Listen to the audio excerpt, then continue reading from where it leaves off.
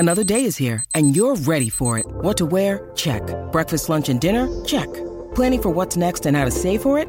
That's where Bank of America can help. For your financial to-dos, Bank of America has experts ready to help get you closer to your goals. Get started at one of our local financial centers or 24/7 in our mobile banking app. Find a location near you at bankofamerica.com/talktous. What would you like the power to do? Mobile banking requires downloading the app and is only available for select devices. Message and data rates may apply. Bank of America N.A., member FDIC. Look, Bumble knows you're exhausted by dating.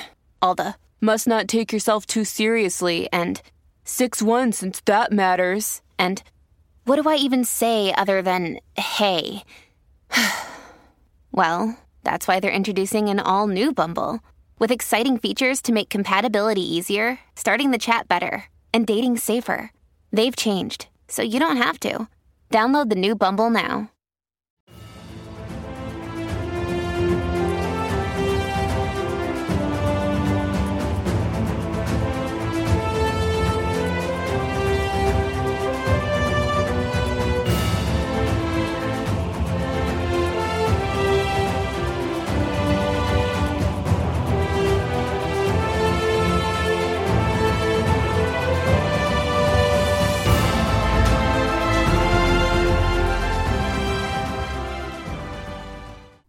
Welcome back, everyone, to 1001 Heroes, Legends, Histories, and Mysteries podcast.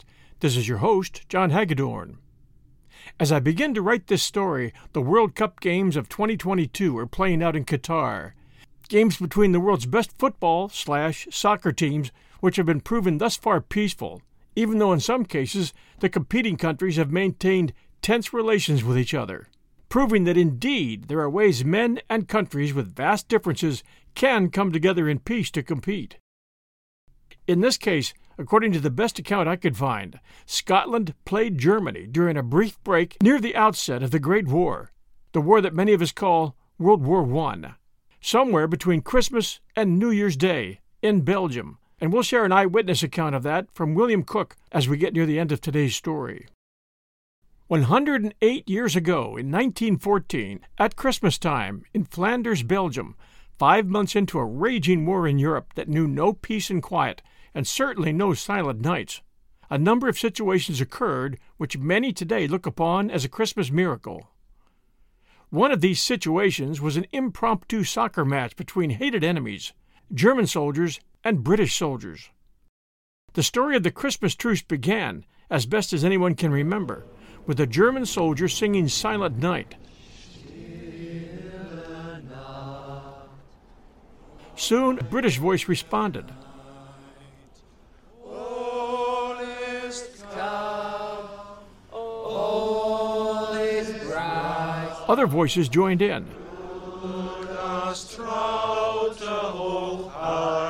It was sporadic, but it continued up and down the lines of what was called then the Western Front.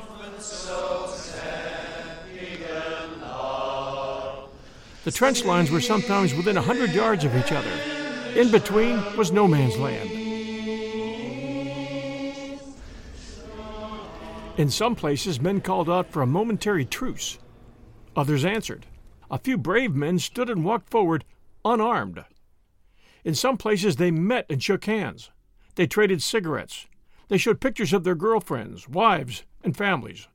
Some Germans knew English.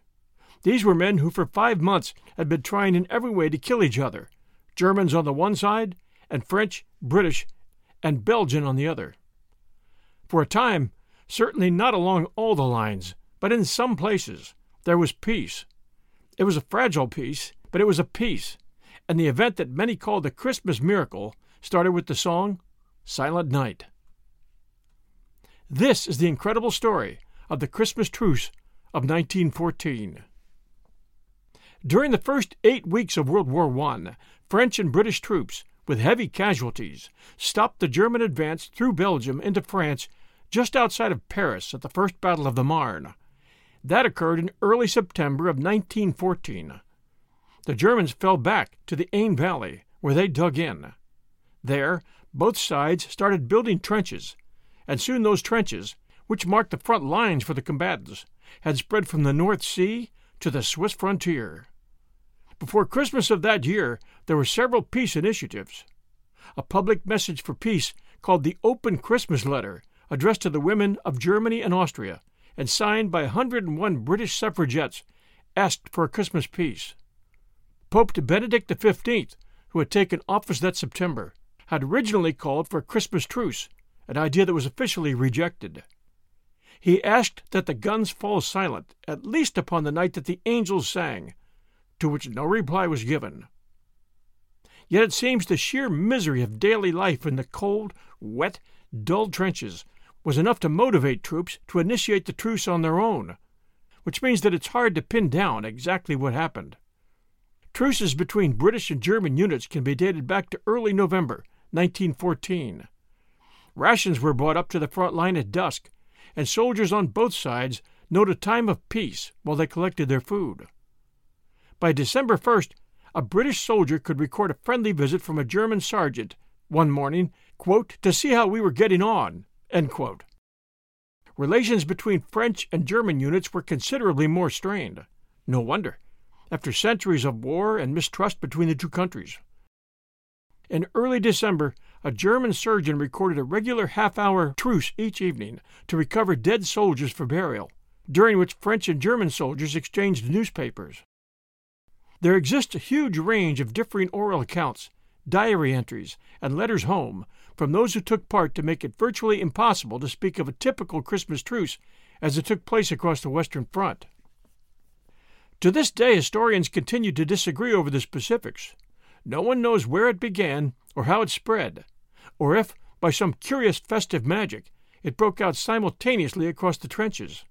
Nevertheless, some two-thirds of the gathered troops, about 100,000 men, are believed to have participated in the legendary truce. Some accounts suggest that the singing of Silent Night began on a crisp, clear morning, and maybe it did. But most accounts suggest that the truce began with carol singing from the trenches on Christmas Eve, described as, quote, a beautiful moonlit night, frost on the ground, white almost everywhere, end quote, as Private Albert Morin of the 2nd Queen's Regiment recalled, in a document later rounded up by the New York Times.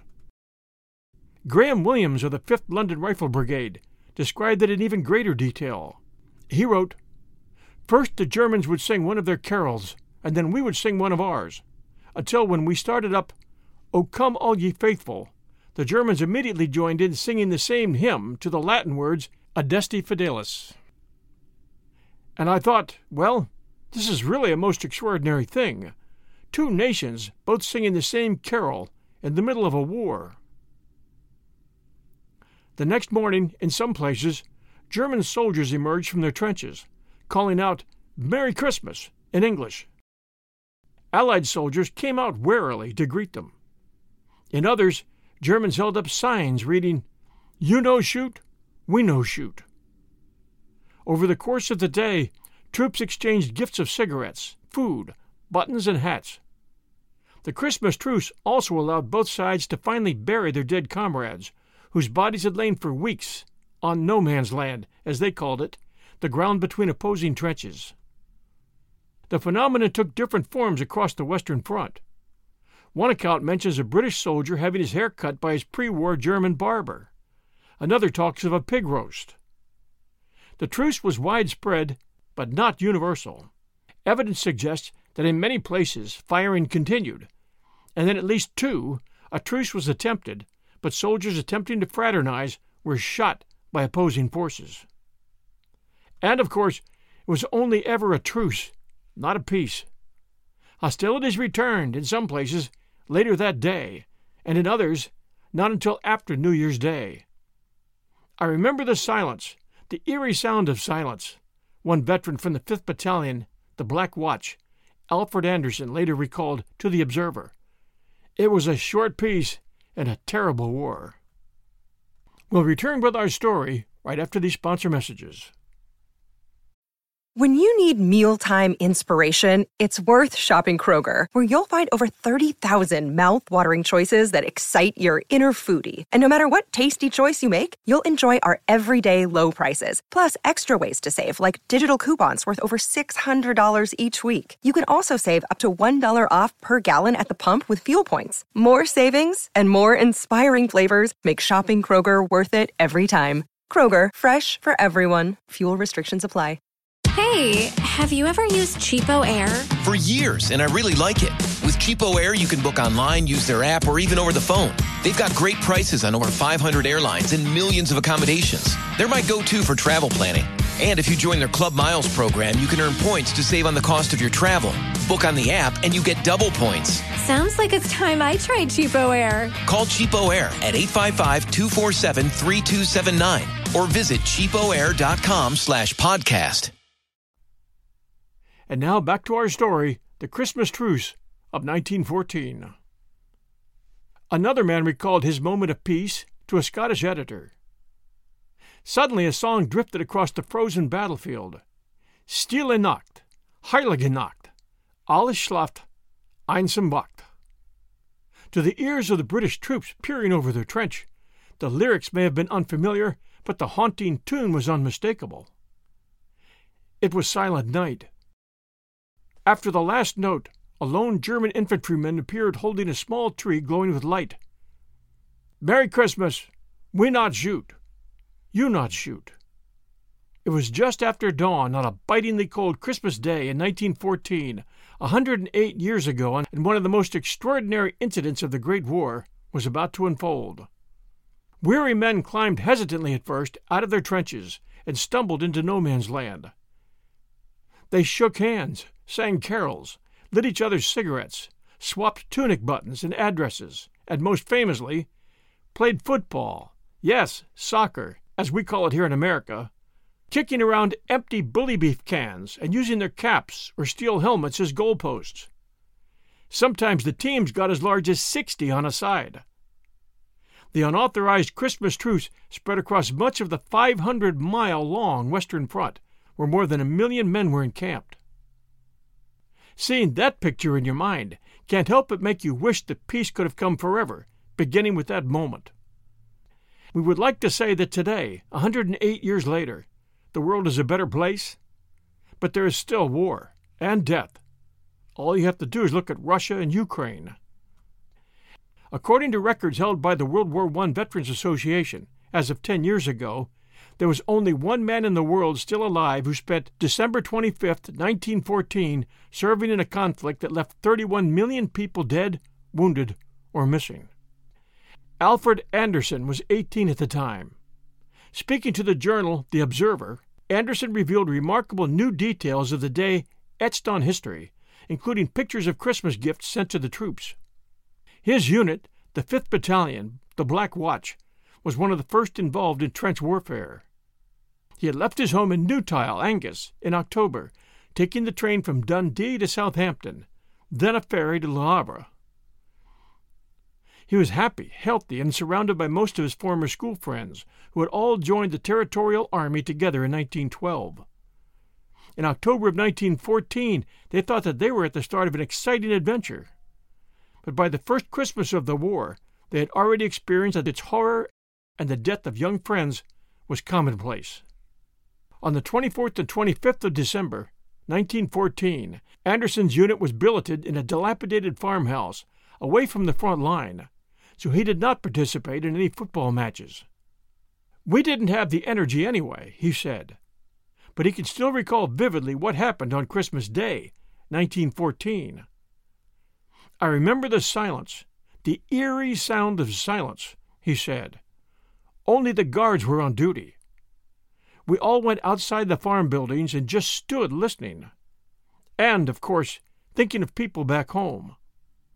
All I'd heard for 2 months in the trenches was the hissing, cracking, and whining of bullets in flight, machine gun fire, cannon fire, and distant German voices. But there was a dead silence that morning, right across the land as far as you could see.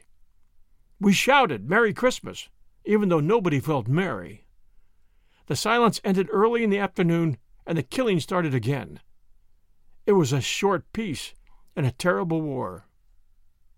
On some parts of the front, the ceasefire lasted several weeks.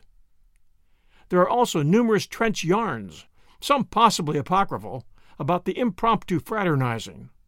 One, detailed in Michael Jurg's book, The Small Peace in the Big War, involved a young private who was led to a tent behind German lines by an aristocratic officer and plied with Veuve Clicquot. In another tale, a barber supposedly set up shop in no man's land, offering a trim to troops from either side. At the tender age of 108 at this writing, and living alone in Alyth, and living alone in Alyth, Perthshire, Anderson still treasures the gift package sent to every soldier a few days before the first Christmas of the war from the Princess Royal. The brass box, which is embossed with a profile of Princess Mary, was filled with cigarettes. It also contained a cream-colored card with 1914 on the front, which says, "With best wishes for a happy Christmas and a victorious New Year, from the Princess Mary and friends at home." He said, "I'd no use for the cigarettes, so I gave them to my friends. A lot of the lads thought the box was worth nothing, but I said someone's bound to have put a lot of thought into it. Some of the boys had Christmas presents from home anyway, but mine didn't arrive on time." To his delight, he discovered that his most treasured possession, a New Testament given to him by his mother before he left for France, and inscribed with the message, "September 5th, 1914, Alfred Anderson, a present from Mother," fitted the box perfectly. He kept both of them in his breast pocket until 1916, when a shell exploded over a listening post in no man's land, killing several of his friends and seriously injuring him. "This is all I brought home from the war," he said, showing the box and Bible, but forgetting about his beret with its famous red hackle, which is the first thing you'll see when you step into his house. Still, there are many aspects of the war that Anderson finds difficult to talk about. "I saw so much horror," he said, shaking his head and gazing into the middle distance. "I lost so many friends." He recalled one incident that gave him a sore heart. When he was first home on leave, he visited the family of a dead friend to express his condolences. He knew them well, but soon realized that he was getting a frosty reception. "I asked if they were going to ask me in, and they said no. When I asked why, they just said, 'Because you're here, and he's not.' That was awful. He's one of the lads I've missed most." 2 years ago, Prince Charles paid him a private visit after learning that he had served briefly as Batman to the Queen Mother's brother, Captain Fergus Bowes-Lyon, who, along with hundreds of Mr. Anderson's regimental colleagues, was killed at the Battle of Loos in 1915. The seemingly invincible Anderson, who was awarded France's highest honor, the Legion d'Honneur, in 1998 for his services during the First World War, was recently in the rare position of witnessing one of his 6 children's golden wedding anniversaries. His children, he said, 5 of whom are still alive, are what keeps him going. Alfred Anderson has spent 90 years trying to forget the war, but it has been impossible. "I'll give Christmas Day 1914 a brief thought, as I do every year," he said, "and I'll think about all my friends who never made it home. But it's too sad to think too much about it. Far too sad," he said, his head bowed and his eyes filled with tears. On Christmas Day, Brigadier General Walter Congreve, commander of the 18th Infantry Brigade, stationed near Neuve-Chapelle, wrote a letter declaring that the Germans declared a truce for Christmas Day. One of his men bravely lifted his head above the parapet, and others from both sides walked out into no man's land. Officers and men shook hands and exchanged cigarettes and cigars. One of his men exchanged smokes with the best shot in the German army, he being no more than 18 years old. Congreve only wrote about it. He didn't participate, being distrusting of German snipers. His brigadier general's uniform made a tempting target. Bruce Bairnsfather, who fought throughout the war, wrote, "I wouldn't have missed that unique and weird Christmas Day for anything. I spotted a German officer, some sort of lieutenant I should think, and being a bit of a collector, I intimated to him that I had taken a fancy to some of his buttons. I brought out my wire clippers and, with a few deft snips, removed a couple of his buttons and put them in my pocket. I then gave him 2 of mine in exchange. The last I saw was one of my machine gunners, who was a bit of an amateur hairdresser in civil life, cutting the unnaturally long hair of a docile Boche who was patiently kneeling on the ground whilst the automatic clippers crept up the back of his neck. Henry Williamson, a 19-year-old private in the London Rifle Brigade, wrote to his mother on Boxing Day, "Dear Mother, I am writing from the trenches. It is 11 o'clock in the morning. Beside me is a coal fire. Opposite me a dugout. The ground is sloppy in the actual trench, but frozen elsewhere. In my mouth is a pipe presented by the Princess Mary. In the pipe is tobacco. Of course, you say. But wait. In the pipe is German tobacco. Ha ha, you say, from a prisoner, or found in a captured trench. No, from a German soldier. Yes, a live German soldier from his own trench. Yesterday the British and Germans met and shook hands in the ground between the trenches and exchanged souvenirs. Yes, all day, Christmas Day. And as I write. Marvelous, isn't it?" Captain Sir Edward Hulse reported how the first interpreter he met from the German lines was from Suffolk and had left his girlfriend and a 3.5-horsepower motorcycle. Hulse described a sing-song which ended up with "Auld Lang Syne," which we all, English, Scots, Irish, Prussians, Württembergers, etc., joined in. It was absolutely astounding, and if I had seen it on a cinematograph film, I should have sworn that it was faked.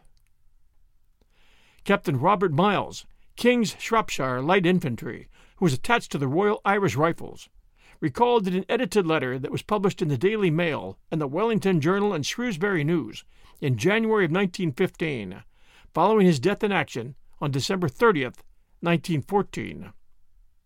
Friday, Christmas Day. We are having the most extraordinary Christmas Day imaginable. A sort of unarranged and quite unauthorized, but perfectly understood and scrupulously observed truce exists between us and our friends in front. The funny thing is, it only seems to exist in this part of the battle line. On our right and left, we can all hear them firing away as cheerfully as ever. The thing started last night, a bitter cold night, with white frost. Soon after dusk, when the Germans started shouting, "Merry Christmas, Englishmen!" to us. Of course, our fellows shouted back, and presently large numbers on both sides had left their trenches, unarmed, and met in the debatable, shot-riddled, no-man's land between the lines. Here the agreement, all on their own, came to be made that we should not fire at each other until after midnight tonight. The men were all fraternizing in the middle. We naturally did not allow them too close to our line, and swapped cigarettes and lies in the utmost good fellowship. Not a shot was fired all night. Of the Germans he wrote, "They are distinctly bored with the war. In fact, one of them wanted to know what on earth we were doing here fighting them." The truth in that sector continued into Boxing Day. He commented about the Germans. "The beggars simply disregard all our warnings to get down from off their parapet, so things are at a deadlock. We can't shoot them in cold blood. I cannot see how we can get them to return to business." A German lieutenant, Johannes Niemann, wrote, "Grabbed by binoculars and looking cautiously over the parapet, saw the incredible sight of our soldiers exchanging cigarettes, schnapps, and chocolate with the enemy." General Sir Horace Smith Dorrien, commander of the Second Corps, issued orders forbidding friendly communication with the opposing German troops. Adolf Hitler, a corporal of the 16th Bavarian Reserve Infantry at that time, was also an opponent of the truce. In the Comines sector of the front, there was an early fraternization between German and French soldiers in December of 1914 during a short truce, and there are at least 2 other testimonials from French soldiers of similar behaviors in sectors where German and French companies opposed each other. Gervais Morillon wrote to his parents, "The Boche waved a white flag and shouted, 'Camarades, camarades, rendezvous.' When we didn't move, they came towards us, unarmed, led by an officer. Although we are not clean, they are disgustingly filthy. I am telling you this, but don't speak of it to anyone. We must not mention it even to other soldiers." Gustav Berthier wrote, "On Christmas Day, The Boche made a sign showing they wished to speak to us. They said they didn't want to shoot. They were tired of making war. They were married like me. They didn't have any differences with the French, but with the English. On Yser Front, where German and Belgian troops faced each other in December of 1914, a truce was arranged at the bequest of Belgian soldiers who wished to send letters back to their families over the German-occupied parts of Belgium. Many accounts of the truce involve one or more football matches played in no man's land. This was mentioned in some of the earliest reports, with a letter written by a doctor attached to the Rifle Brigade, published in the Times on January 1, 1915, and reporting a football match played between them and us in front of the trench. Similar stories have been told over the years, often naming units or the score. Some accounts of the game bring in elements of fiction by Robert Graves, a British poet and writer, and an officer on the front at the time, who reconstructed the encounter in a story published in 1962. In Graves's version, the score was 3-2 to the Germans. The truth of the accounts has been disputed by some historians. In 1984, Malcolm Brown and Shirley Seaton concluded that there were probably attempts to play organized matches which failed due to the state of the ground, but that the contemporary reports were either hearsay or referred to kickabout matches with made-up footballs such as bully beef tins. Chris Baker, former chairman of the Western Front Association and author of The Truce, The Day the War Stopped, was also skeptical, but says that although there is little evidence, the most likely place that an organized match could have taken place was near the village of Messines.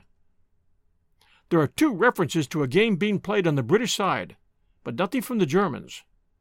If somebody one day found a letter from a German soldier who was in that area, then we would have something credible.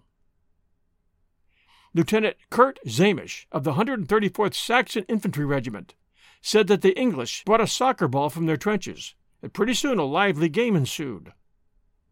How marvelously wonderful, yet how strange it was, he said. In 2011, Mike Dash concluded that there is plenty of evidence that football was played that Christmas Day, mostly by men of the same nationality, but in at least 3 or 4 places between troops from the opposing armies. The best account I could find here at 1001 seems pretty convincing. William Cook wrote it on December 2nd, 2021. Scotland played Germany in the 1914 Christmas truce match, but who won is the name of his article. In that article he writes, "A few years ago, I fulfilled a lifelong ambition when I finally made my way to Ploegsteert, or Plug Street, as the British Tommies came to call it. It's such an easy place to get to. I don't know why I didn't go before. It's in Belgium, but only just hard up against the French border. Catch the Eurostar to Lille, less than 90 minutes from London, and it's a 30-minute drive away. Plug Street is a sleepy place, like so many frontier towns in Flanders. When the sun shines, it looks quaint and pretty. When the weather's foul, which it often is, the Flemings share the best and worst of our temperamental British climate. It looks grim and desolate. Yet the reason I'd come here wasn't to see the town, but to wander round the windswept fields beyond it.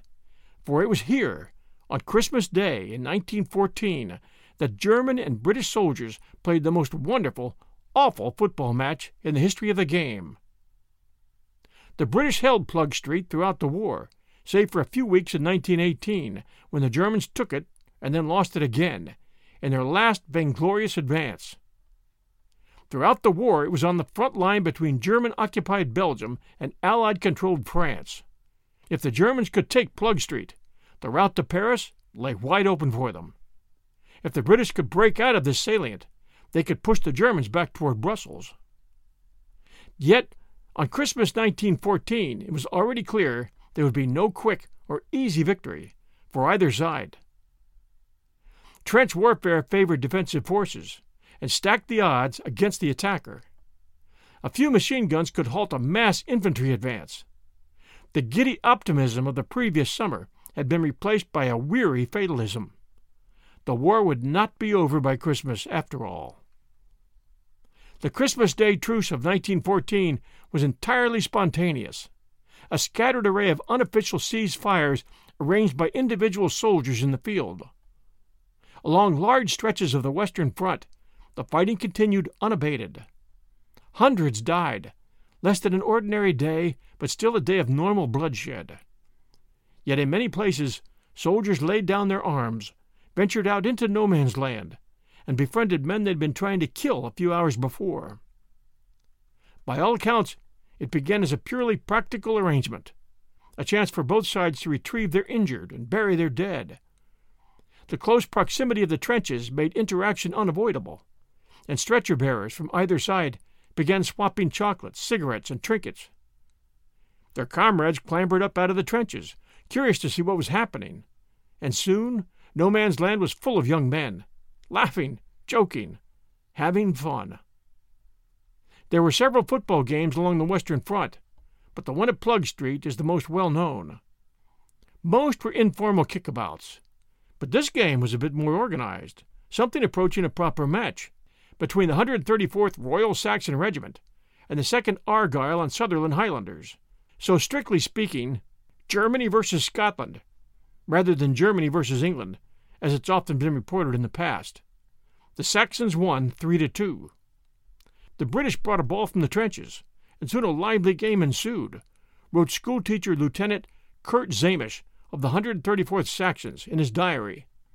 How marvelous, how wonderful, yet how strange it was. The British officers felt the same way about it.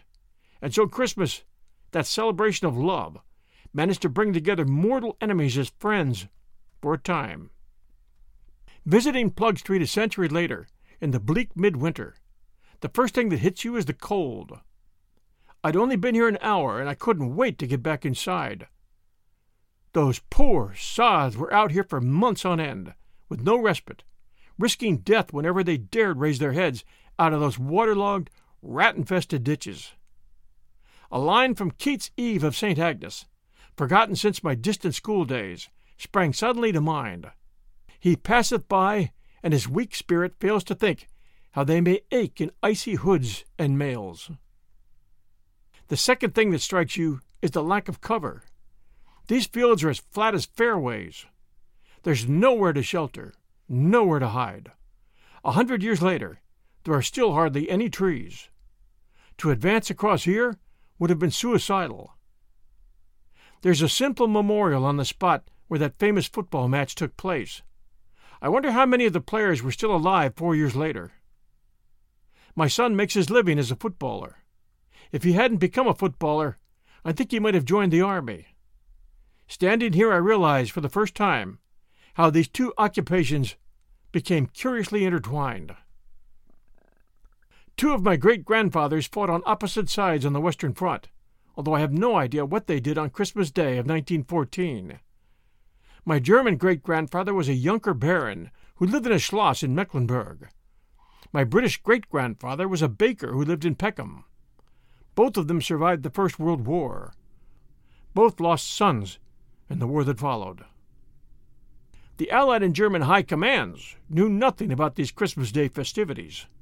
When the news reached them, in their secluded chateau, a safe distance from the front, they did their utmost to put a stop to it. In most places, things were back to normal by Boxing Day. Captain J.C. Dunn wrote, "At 8:30 a.m. I fired 3 shots in the air and put up a flag with Merry Christmas on it, and climbed into the parapet. The German captain appeared on the parapet. He put up a sheet with 'Thank you' on it. We both bowed and saluted and got down into our respective trenches, and he fired 2 shots in the air, and the war was on again." Many units were reported in contemporary accounts to have taken part in the games. Dash listed the 133rd Royal Saxon Regiment pitched against Scottish troops, the Argyll and Sutherland Highlanders against unidentified Germans, with the Scots reported to have won 4-1. The Royal Field Artillery against Prussians and Hanovers near Ypres, and the Lancashire Fusiliers near Le Touquet, with a detail of a bully beef ration tin as the ball. One recent writer has identified 29 reports of football, though does not give substantive details. Colonel J.E.B. Seeley recorded in his diary for Christmas Day that he had been invited to a football match between Saxons and English on New Year's Day, but this does not appear to have taken place. As the Great War resumed, it wreaked so much destruction and devastation that soldiers became hardened to the brutality of the war. While there were occasional moments of peace throughout the rest of World War I, they never again came on the scale of the Christmas truce of 1914. Yet for many at the time, the story of the Christmas truce was not an example of chivalry in the depths of war, but rather a tale of subversion, when the men on the ground decided they were not fighting the same war as their superiors. With no man's land sometimes spanning just 100 feet, enemy troops were so close that they could hear each other and even smell their cooking. The commander of the British Second Corps, General Sir Horace Smith-Dorrien, believed this proximity posed the greatest danger to the morale of soldiers and told divisional commanders to explicitly prohibit any friendly intercourse with the enemy. In a memo issued on December 5th, he warned that troops in trenches in close proximity to the enemy slide very easily, if permitted to do so, into a live and let live theory of life. Indeed, one British soldier, Murdoch M. Wood, speaking in 1930, said, "I then came to the conclusion that I've held very firmly ever since, that if we'd been left to ourselves, there would never have been another shot fired." Adolf Hitler, then a corporal of the 16th Bavarians, saw it much differently. "Such a thing should not happen in wartime," he is said to have remarked. "Have you no German sense of honor?" Still, a century later, the truce has been remembered as a testament to the power of hope and humanity in a truly dark hour of history. It's been immortalized and fictionalized in children's novels like Michael Forman's War Game, in films such as The Joyeux Noël and Oh, What a Lovely War, and even in a controversial Christmas ad from Sainsbury's, a British supermarket chain, to mark the centenary. In 2014, Prince William unveiled a memorial on December 12th, a metal frame representing a soccer ball, with two hands clasped inside it, and a week later, inspired by the events of the truce, the British and German army soccer teams played a friendly match. And though the Christmas truce may have been a one-off in the conflict, the fact that it remains so widely commemorated speaks to the fact that at its heart it symbolizes a very human desire for peace, no matter how fleeting. And the truth is, it can't come soon enough. Thanks for joining us at 1001 Heroes, Legends, Histories, and Mysteries. There's lots to share as we head into 2023, and I'll start with a wish for world peace. As for our podcast, 1001 Stories Network, which is the umbrella beneath which reside all my creative works, we have some new ones entering the mix, among which are 1001's Best of Jack London, which is up now, and 1001 Radio Crime Solvers, which is our radio detective and crime sleuth podcast, where you find a wide mix of great vintage detective shows like Sam Spade, The Falcon, The Saint, Johnny Dollar, the British show Pursuit, The Shadow, Agatha Christie's Hercule Poirot, Father Brown, and many more, all really good late-night and for-the-road listening, and almost always back-to-back half-hour episodes, so you get a full hour in most cases. And you'll really enjoy the old commercials. Again, that's 1001's Best of Jack London and 1001 Radio Crime Solvers. Download them and enjoy wherever you listen to your podcast.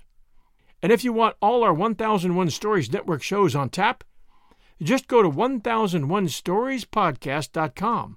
That's 1001storiespodcast.com. You'll get them all, 24/7.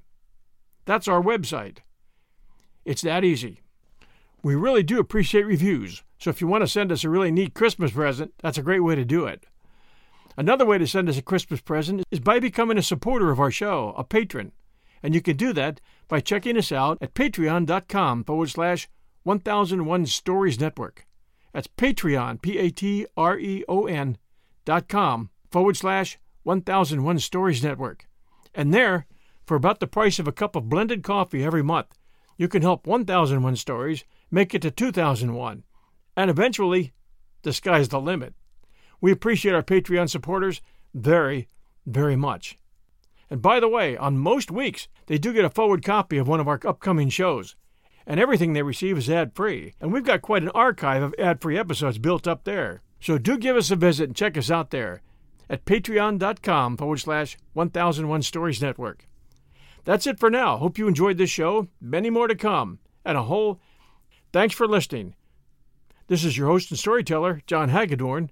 This is 1001 Heroes, Legends, Histories, and Mysteries podcast. Everyone stay safe out there, and we'll be back soon.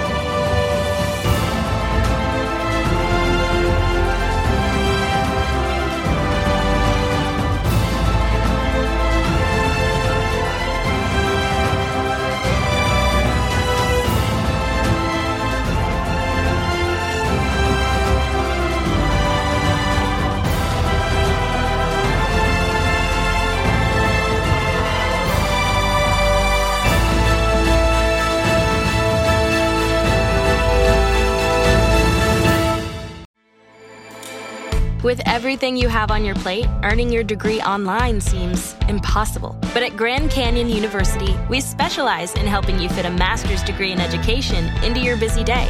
Your graduation team, led by your own GCU counselor, provides you with the personal support you need to succeed.